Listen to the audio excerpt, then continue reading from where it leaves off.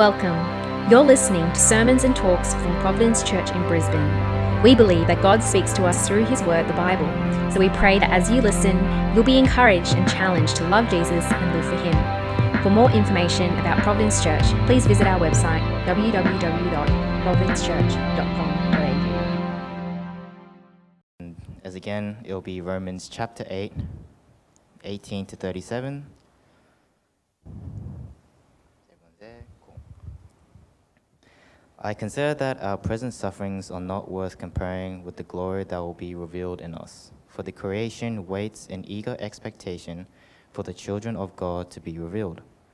For the creation was subjected to frustration, not by its own choice, but by the will of the one who subjected it, in hope that the creation itself will be liberated from its bondage to decay and brought into the freedom and glory of the children of God. We know that the whole creation has been groaning, as in the pains of childbirth, right up to the present time.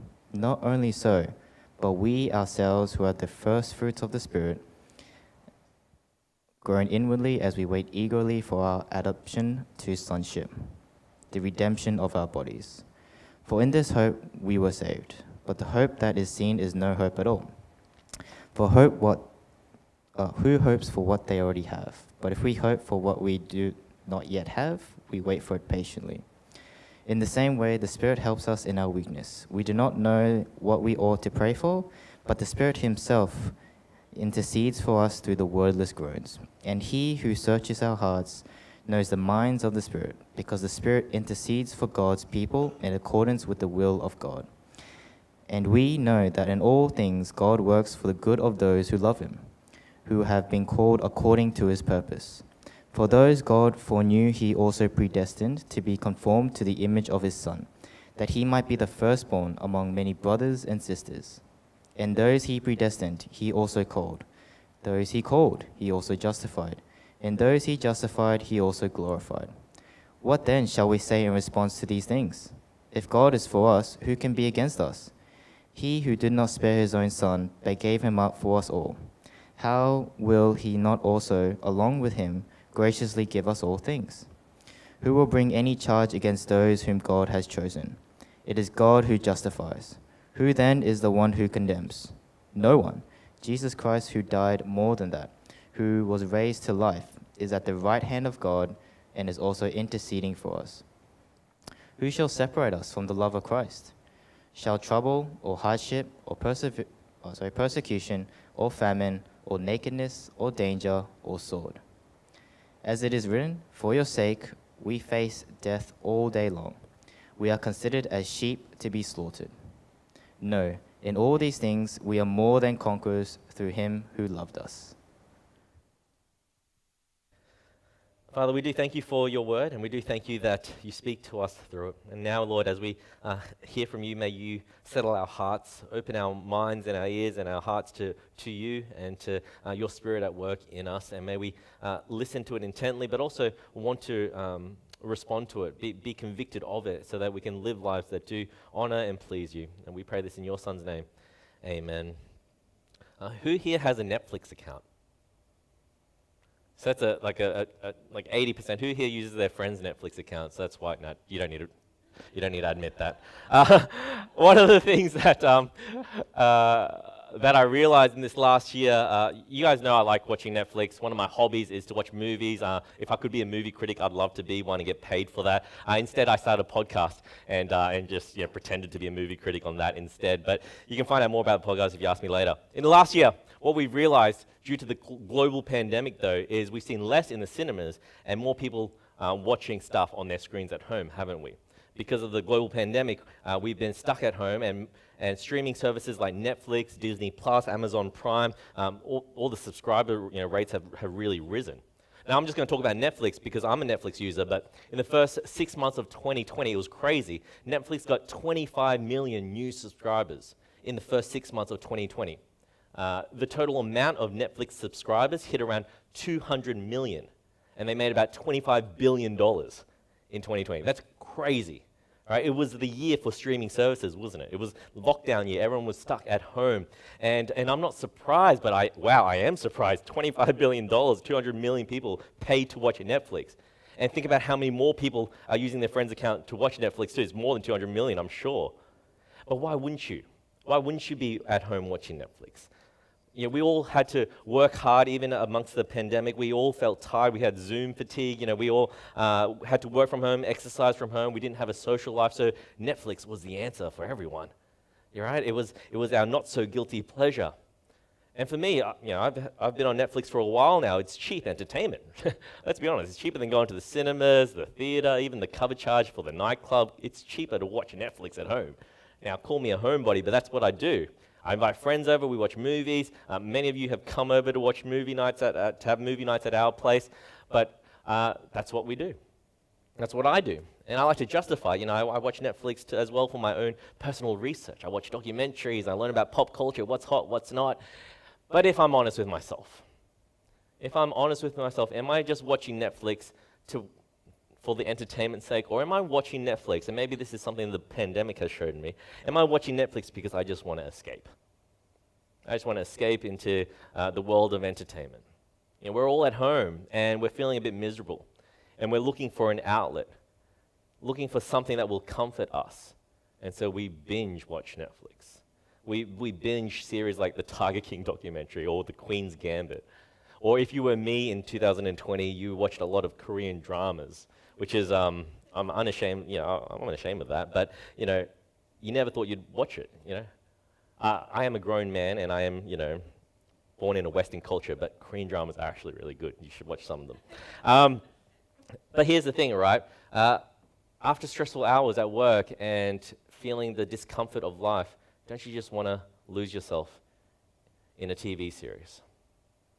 What were you doing last year during the pandemic? Or what do you do when you look for comfort?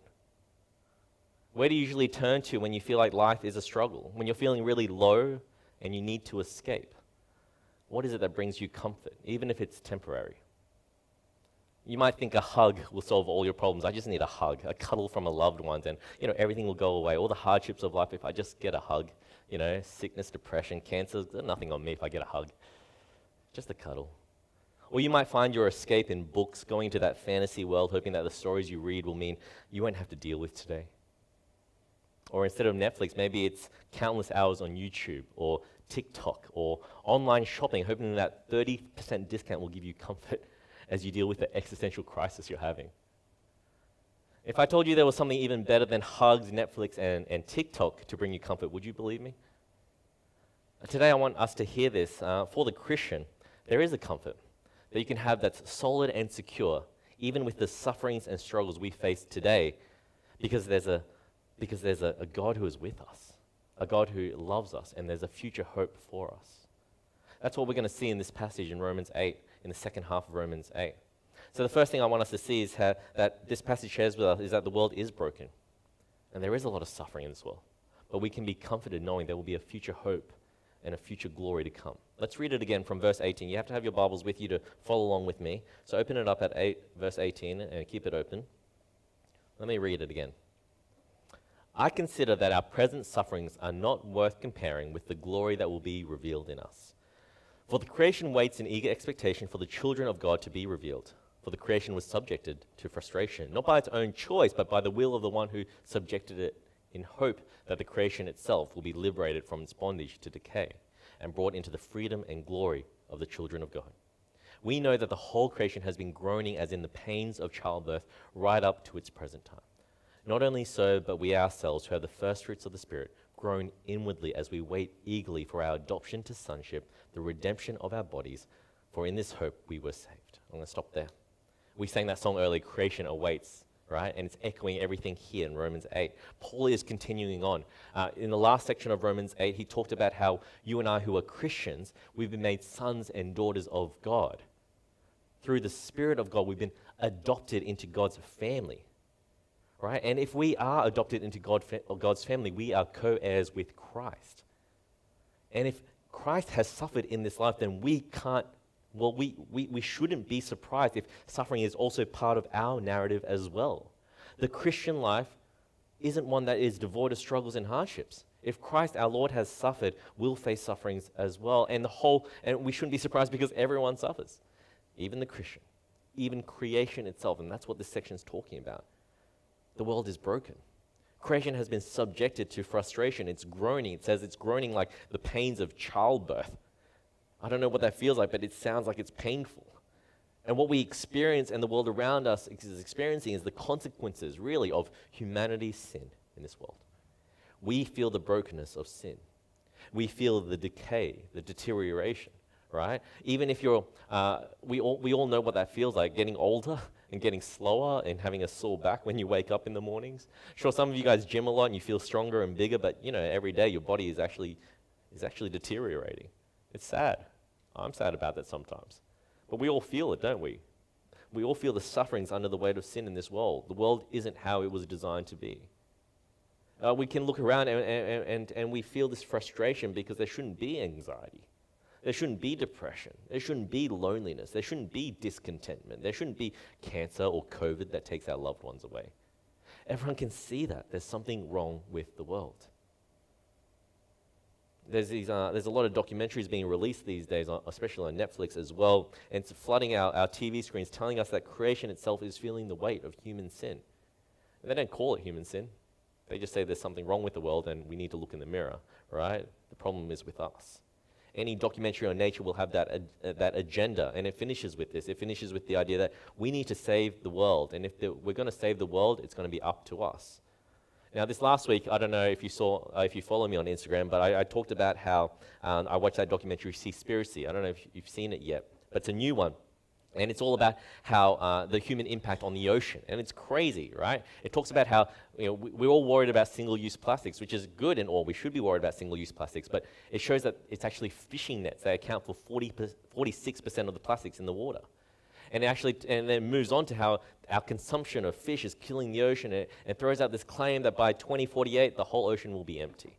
And it's really confronting. Now, you should fact-check all this stuff. Documentaries are always trying to create more fear, but it's confronting the impact that we have on the ocean. You have to watch it, but the take-home point is this: do we realize what humanity is doing to creation? Do we realize that actually, as a Christian, it's our sin, that there's a brokenness in our world, and even creation feels that brokenness. Even our oceans feel that brokenness. And you're listening to this, and you're watching the Seaspiracy, if you do get to watch it, and you're thinking this, Romans 8:20. Creation has been subjected to frustration due to our sin and the curse it's under, the curse of sin. It won't be free from that curse until, what does it say? Until the sons and daughters of God will be revealed. That there's a day when everything will be made new, when Jesus returns and all things will be renewed. Our bodies will see renewal. Creation awaits that day. Now, it's interesting because I was talking to my friend about this, about Seaspiracy. He watched it, he told me to watch it, and he's meat-free, so he's a vegan, and he's been telling me to go vegan for a long time as well. But I said to him, that might be part of the answer, stop eating meat and all that sort of stuff, and fish, and that's good and all. But even if Seaspiracy and Cowspiracy and all those documentaries telling us, we should stop eating meat, would the world be better? I asked him that question. Because I was thinking to myself, isn't there still greed and poverty and hatred in this world? There'll still be death that comes for every animal, every creature, nature itself. Even if all of humanity stopped eating meat, would the world be better? Everyone will have to face death one day. The world is still under the curse of sin and brokenness. And through our conversation, my friend had to admit, yeah, sure, veganism might be good and helpful and all, but it isn't the answer alone, because all of humanity has a problem. We are all guilty for the way the world is. And the reason why I'm a Christian, I said to him, is this: there's a future glory and a future hope I can hold on to, where everything will be renewed. It'll be greater than the sufferings we have to endure today. There'll be restoration that we can look forward to, because we are sons and daughters of God. We are co-heirs with Christ. And one day they'll be revealed. That childbirth analogy is really good, because, after childbirth is painful, I'm sure it is, but once it's over, there's joy. There's new life. And so creation will one day see that new life. It will see that renewal that God does in our world, in our universe. So as Christians, this is really important. We don't actually believe in annihilation. We think about the world ending. It doesn't mean the world's going to be completely annihilated, destroyed, but rather everything's going to be renewed and restored to glory. In the meantime, we patiently wait in this world for that future. We hold on to that future hope as Christians, which comforts us in the present. There will be a liberation for our creation. There won't be frustration. There'll be fulfillment. And I can't imagine how good they'll be. I'm already in so much awe when I go out into nature, when I see the mountains and the oceans, when I'm surrounded in nature, there's already so much awe. But to consider a world that isn't under frustration but flourishing as God designed, it's unimaginable, isn't it? Now, it's so interesting because when we set our mind and our hearts on that future hope, then the way we look at today's world is going to change. It's undoubtedly going to change. For the Christian, our experiences of this world, all the good stuff we enjoy, that's only a foretaste. It's going to be so much better than this. Whatever we think the good life is today, it's going to be so far better when God restores and renews this world. Don't settle for this illusion. You see, for the non-believer, the experience of this world is going to be the closest they'll ever get to heaven. But for the believer, this is the closest we'll ever get to hell. Do you realize that? We're experiencing the brokenness of our sin in this current, present time. Our world feels it, but the world to come, man, that's going to be far grander, far majestic than anything we've ever beheld in this lifetime. Hold on to that future hope as you go through the rough times in this life. Yearn for that greater kingdom to come. So find comfort in the future hope. But the second thing that Paul shows us is comfort can be found in God with us through his Spirit. Verse 26, let's read it. It says this, "In the same way, the Spirit helps us in our weakness. We do not know what we ought to pray for, but the Spirit himself intercedes for us through wordless groans. And he who searches our hearts knows the mind of the Spirit, because the Spirit intercedes for God's people in accordance with the will of God." Now, there's already a comfort knowing that we can pray, right? Christians know we can pray to God. God listens to us. He's our Father. We can come to him in our hardships, in our struggles. He's there. And there's a comfort in prayer with community, isn't there? We know in the church community here, to have a brother or sister you can share your life to, we can pray for one another, and hopefully you guys are doing that here at Providence. You guys are praying for one another. There's a comfort there. But the amazing thing about being a Christian is this. The triune God, right? God, Trinity, God's Spirit is living in us and prays on our behalf, it says. Have you ever felt at the bottom of the barrel, right? Scraping the bottom of the barrel, feeling at your worst, and you want to pray, but you just don't have the words? You don't know what to say? You know, God, I know you're listening. I need help. I don't know what exactly I need, but you know my heart. Help. God here says the Spirit is with us. He searches our hearts and prays on our behalf. He knows what our needs are. Or maybe it's not that you're at a loss for words, but instead you're sometimes finding that your prayers are just so superficial. Yeah, you'll pray for the good health. You'll pray for your exams. You'll pass your exams. You'll get that promotion at work. And then you just pray those prayers like on repeat, like it's on replay. Yeah, sure, pray for our circumstances to be good, but have you considered what it's like to actually pray deeper and richer prayers alongside the Bible, rich biblical prayers? You know, the Spirit actually helps us in our weakness to acknowledge there are grander things as God's people to be praying for. I don't know about you when you pray out loud. For me, I don't know where I start and then where I'm going to finish, right? I just start something and then but then I realize as I'm praying, the Spirit is helping me pray words of the Bible. Like the Bible verses are coming to my head and I start praying that out loud. Has that ever been your experience? And sometimes I think about this passage here, the Spirit prays on our behalf. When we tap into the Spirit of God in our prayers, we're not simply just praying for our immediate circumstances. We're not just praying for our desires. We pray actually alongside God's plans and purposes. The will of God, it says, for the gospel in our lives, to grow in, through, and amongst us. And when we pray in Jesus' name, wow, you know what's happening there? Jesus as well as interceding for us. We pray in Jesus' name so he can bring our prayers to God the Father. We have the Spirit in us and the Son interceding for us and the Father listening to us. The triune God is present there in our... God is with us when we pray. Find that comfort. Find the comfort there that God gives us through that daily grace that we can approach him with confidence. And that his Spirit is with us praying on our behalf. I know it's hard in those moments. I know it's hard to pray because the suffering can feel so debilitating. The pain hurts. The anxiety, the depression, it can be so loud. The loneliness can be so overwhelming, but you're not alone. The Spirit is with you, praying on your behalf. That's a promise God gives us as God's children. as a Christian. It's one of the many privileges we have. He cares enough for us that he doesn't leave us on our own. We have a helper, the Spirit, who is always with us. But the third thing that can bring us comfort is the deep security that we can have, that knowing God's love for us, that even the bad turns out for good when we know the best is yet to come. Like, it's so powerful. This is one of my favorite parts of the Bible. Verse 28 says this, "And we know that in all things God works for the good of those who love him, who have been called according to his purpose.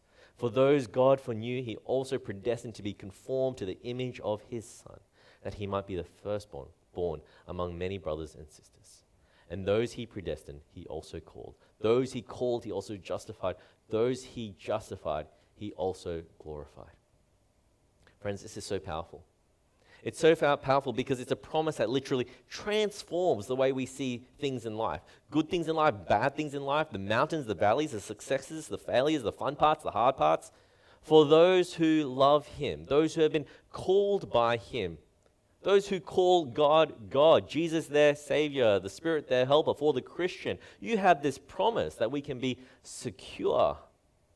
We can be assured. We can have confidence with God who has got our back. He will work all things out for good. Friends, we don't put our hope and comfort in fate and chance.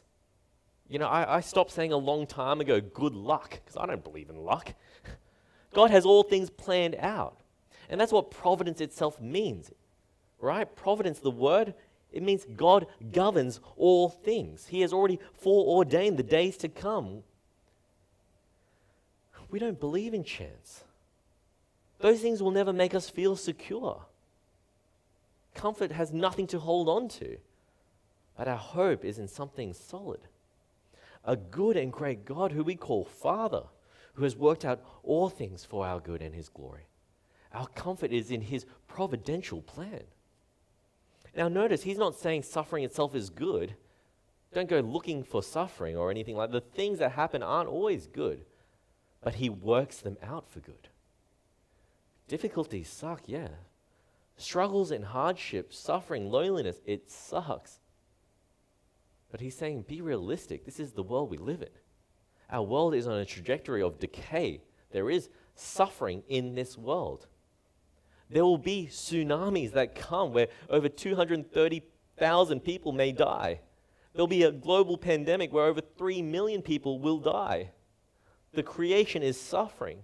And our humanity, our very lives aren't going to be immune to suffering. It's not going to be immune to hardship. And none of us are going to be able to fight death. We'll all face it. And it's a sign of a world that's under the sting of sin.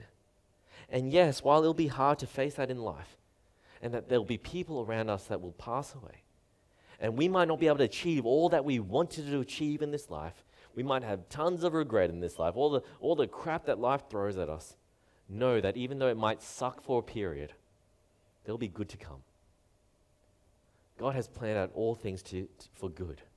For those who know God, for those who love God, if not in this life, then in the next. I'm not trying to sound cynical and pessimistic. I know you guys know me and you know that I'm a pessimistic person. That life is going to be hard, so suck it up. I'm not trying to say that, all right? I'm saying have a realistic view on life. Have a realistic view on the world around us. The reality is when things do go well, the Christian is able to say, praise the Lord. If anything goes well, you'll be praising God. But if anything goes bad, you won't be shocked. We won't be shocked because what else should we expect from the brokenness of our world? The world is decaying. It is stained by sin. The world isn't held together by karma or what we do. It's held together by God. It's all of God. It's all by his grace. Now let me say something here, because there's a huge poison in some churches that take this verse 28 out of context and they say, just love God and you'll be good. Just love God and good things will come your way. They promise that if you just persevere through the bad stuff now, you'll see God will bless you with something amazing. You want a wife or husband? Oh, don't worry. Just go through this hardship of singleness and persevere. God will give you a spouse one day. He has it all planned out for your good. That's what they say. They use verse 28. Oh, you really want money to drive a nice car and buy a nice house? Don't worry. Get through this time of struggle and hustle, and God will work it all out for your good. Thinking that God will respond to you as if it's a law of attraction or something like that. What is happening is that this Bible verse is being used to promise that good circumstances will come your way if you just keep loving God. It's as if there was these invisible scales. I don't know if you can imagine invisible scales, right? If you just do enough, you can balance out those scales and things will turn out your way, the way you want it. That idea isn't biblical. It's this thing that we've got it in our mind that we're entitled to the things going right for us. And I'm going to call it Western privilege, because in the West we think we have this privilege that everything needs to go right for us in this lifetime. That good circumstances will be guaranteed to us after we get through the hardship. It's all the inspirational talks tell us, right? All the empowerment talks. But is that how the world works? All the time? It might, but all the time? We can't promise that. And we can't put on some sort of Christian facade saying, oh, God will do that for you. Because the world we live in is fading away. Things do die. Things will fall and fail, regardless of whatever effort you put in. Because the world is under a curse. Is God saying, if you love me, you'll always have good circumstances in this life? He's not. Look at the Apostle Paul, who wrote this letter for us. Paul the Apostle. He ended up in prison and martyred for his faith. We have to read this verse 28 in the context of verse 29. What does verse 29 say? For those God foreknew, he also predestined to be conformed to the image of his Son. Think about this. Our good, what God wants good for us, our good is that through the life of struggle we have, that we've been called and predestined to, we'll be conformed more and more to the image of his Son, Jesus. We're going to talk about this idea of predestination because I know it gets to a lot, it's hard, and we're going to talk about it in chapter 9 next week. But for now, see that God is working for our good to be more like Jesus. And Jesus himself, he suffered, didn't he, in this world? Rejected, despised. He didn't have a home to sleep in at some points. Think about it. What if the good that God wants for us in our lives, he'll work all things out for good, verse 28. What if that good is actually to make us more like Jesus? To have a character like Jesus. So what if we reread verse 28 in this light? It means that everything that happens to us is working out for our good. What does that mean? It means it's working out for our sanctification, which means, the maturing in holiness. It means it's working out for our glorification one day, that we'll be in heaven one day with God. Everything's working together, so we'll be conformed to the likeness of Jesus. Why do I say this? Because back in chapter 5, do you remember what it said there about suffering? Suffering isn't senseless. Suffering produces perseverance. Perseverance, character. Character, hope. Do you guys remember that in Romans 5? You see here in 8 verse 28, the good God was always working for us is character change. He's making us more loving, more true, wise, strong, good, patient, faithful, generous, joyful, and kind like Jesus is. What if that's the good God is working? It's not our circumstances, it's our character that God is working for our good. So you and I who are living out our faith, following Jesus, loving and glorifying God, we can find comfort, knowing that there'll be a new, renewed creation to come, where there'll be joy, where there'll be no more pain and suffering, we'll be sons and daughters of God. That's the destination for us. But like the rest of creation, we have to go through the thorns and the bristles of life before we see that realized. The best is yet to come, friends. I really love it how C.S. Lewis, he's the author of Narnia books, he puts it this way.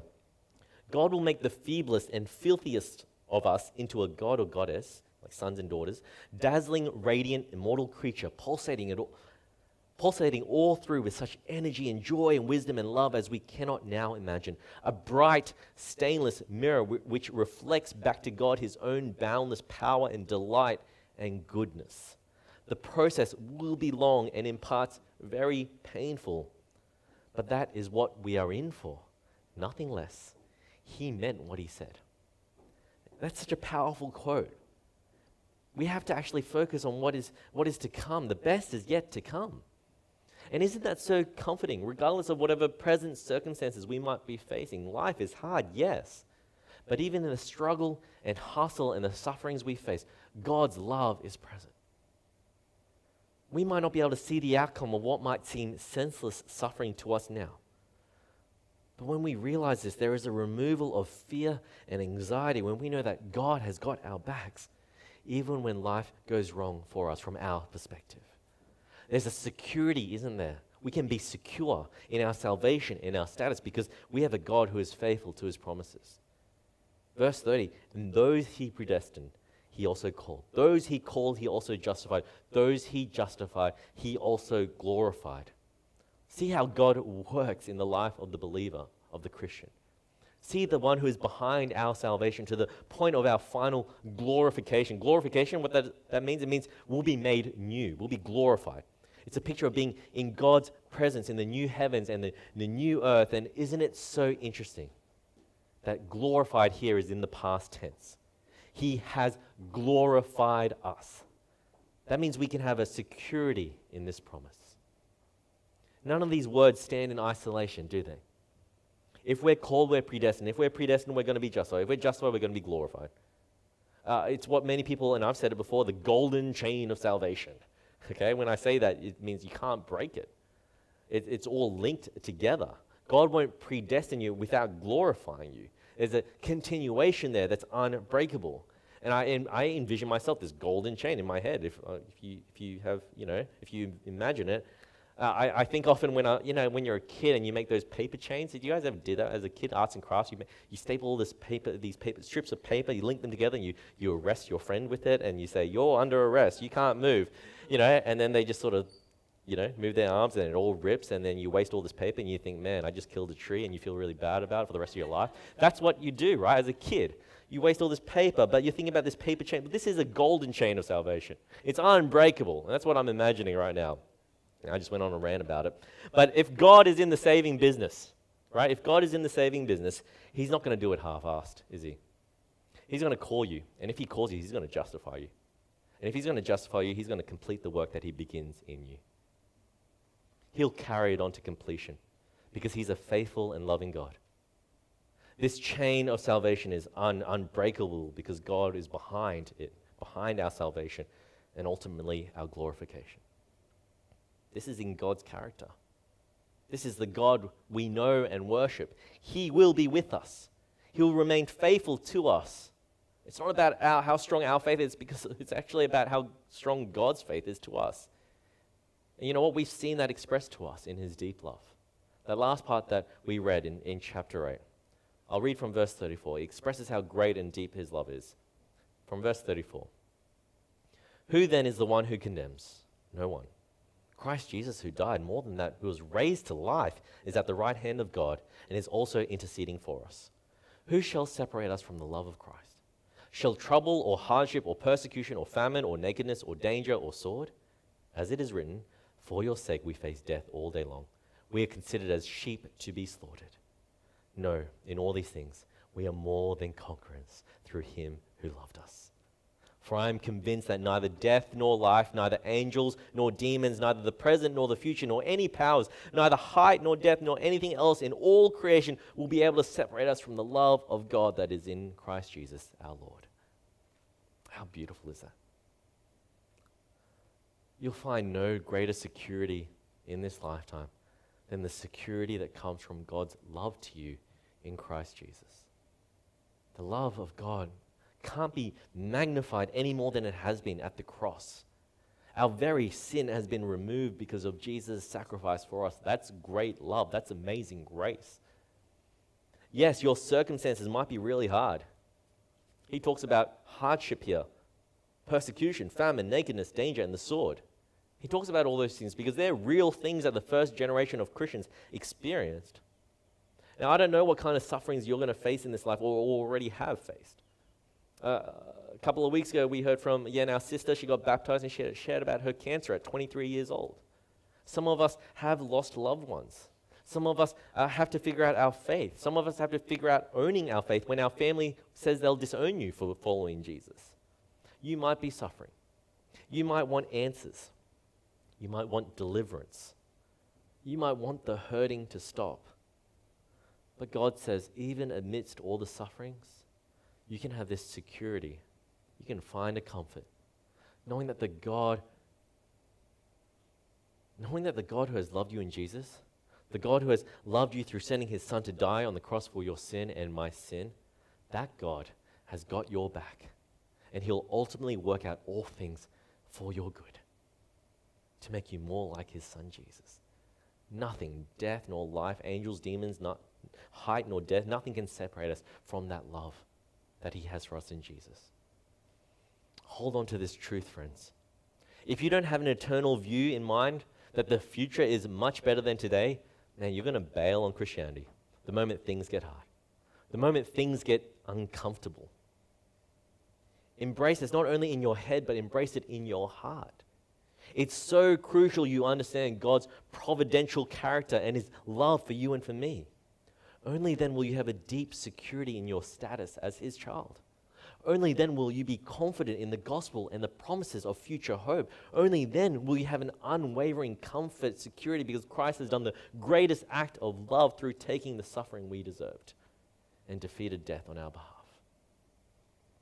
While others might put their hope and try to find their comfort in their circumstances improving, a comfortable and secure life, perhaps retiring early, having good health and wealth, for the Christian, our comfort is in something far more secure and eternal and lasting. It's in God.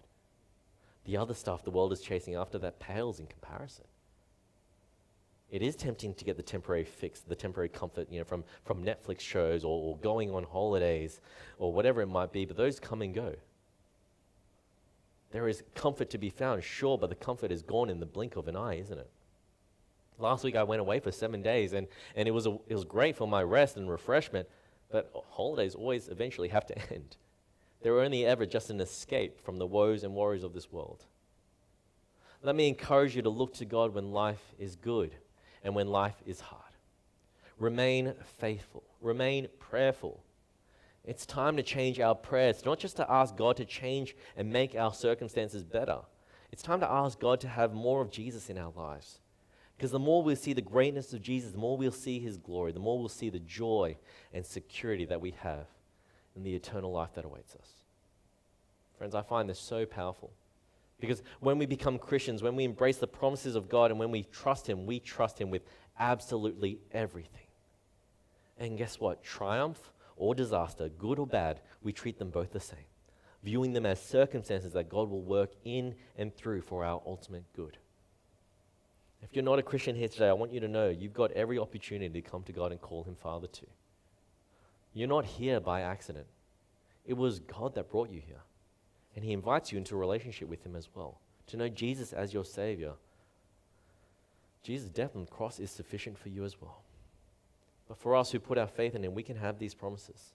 We can find comfort in this powerful God, the God of providence, who has promised a world that will be restored and renewed. A God who gives us his Spirit that walks with us through suffering and hardship. And this God who works out all things for our good in love. We can find security and comfort in that. This last week, one of our members, Eunice, she started a new blog. If it's a secret, now everyone knows. But she started a new blog this last week, and she posts about what she writes about. She talks about the struggle when it comes to decisions and regrets in life. And it's natural, isn't it? We all want to take the easy road that gives us fulfillment and satisfaction, yet we also don't know what path to take and whether this path or that path will be filled with regret and disappointment. No one wants to go through pain and suffering. And so we want to control our destiny, don't we? By making the right decision, if there is a right decision, and minimizing any pain, giving us the fullest sense of satisfaction, knowing that we'll get what we set out to do. Knowing what is right or wrong, that decision can be paralyzing, can't it? Where do you look for comfort when you don't want to live with regret? She comes to this conclusion. We serve a God who is sovereign. He knows our past, and he's very aware of the pain and suffering, as well as the joy and encouragements we all face in this life. And so whatever path we take, he will work it out for our good, making us more like his son in the process. Friends, hold on to the comfort Romans 8 gives us. That amidst all of life, in all things, we can trust God because we have a God who has promised us future glory. And we can be totally secure and assured of that through his great love shown to us in Jesus. Let's pray. Father, we do thank you for the gospel, that in Jesus, Lord, we have the hope of restoration and renewal. The creation awaits for that, Lord, and we wait in anticipation of it as well. Lord, we do pray that you will be our God, that we trust, that we know, that we'll be comforted by, knowing that you love us. Lord, remind us of that. Help us to be Christians who will walk faithfully, trusting that your plan is good. And even if it's hard at times, Lord, even if we're suffering and struggling, Lord, we'll be able to trust you, knowing that everything will work out for our good. Help us to find comfort in you, Lord, and not in the things of this world that are just temporary fixes. But help us to find that solid foundation that is in the gospel, that will give us hope, give us security, knowing that we have a God who loves us deeply, as we've seen it in Christ. We do pray for this, Lord, in your Son's name. Amen.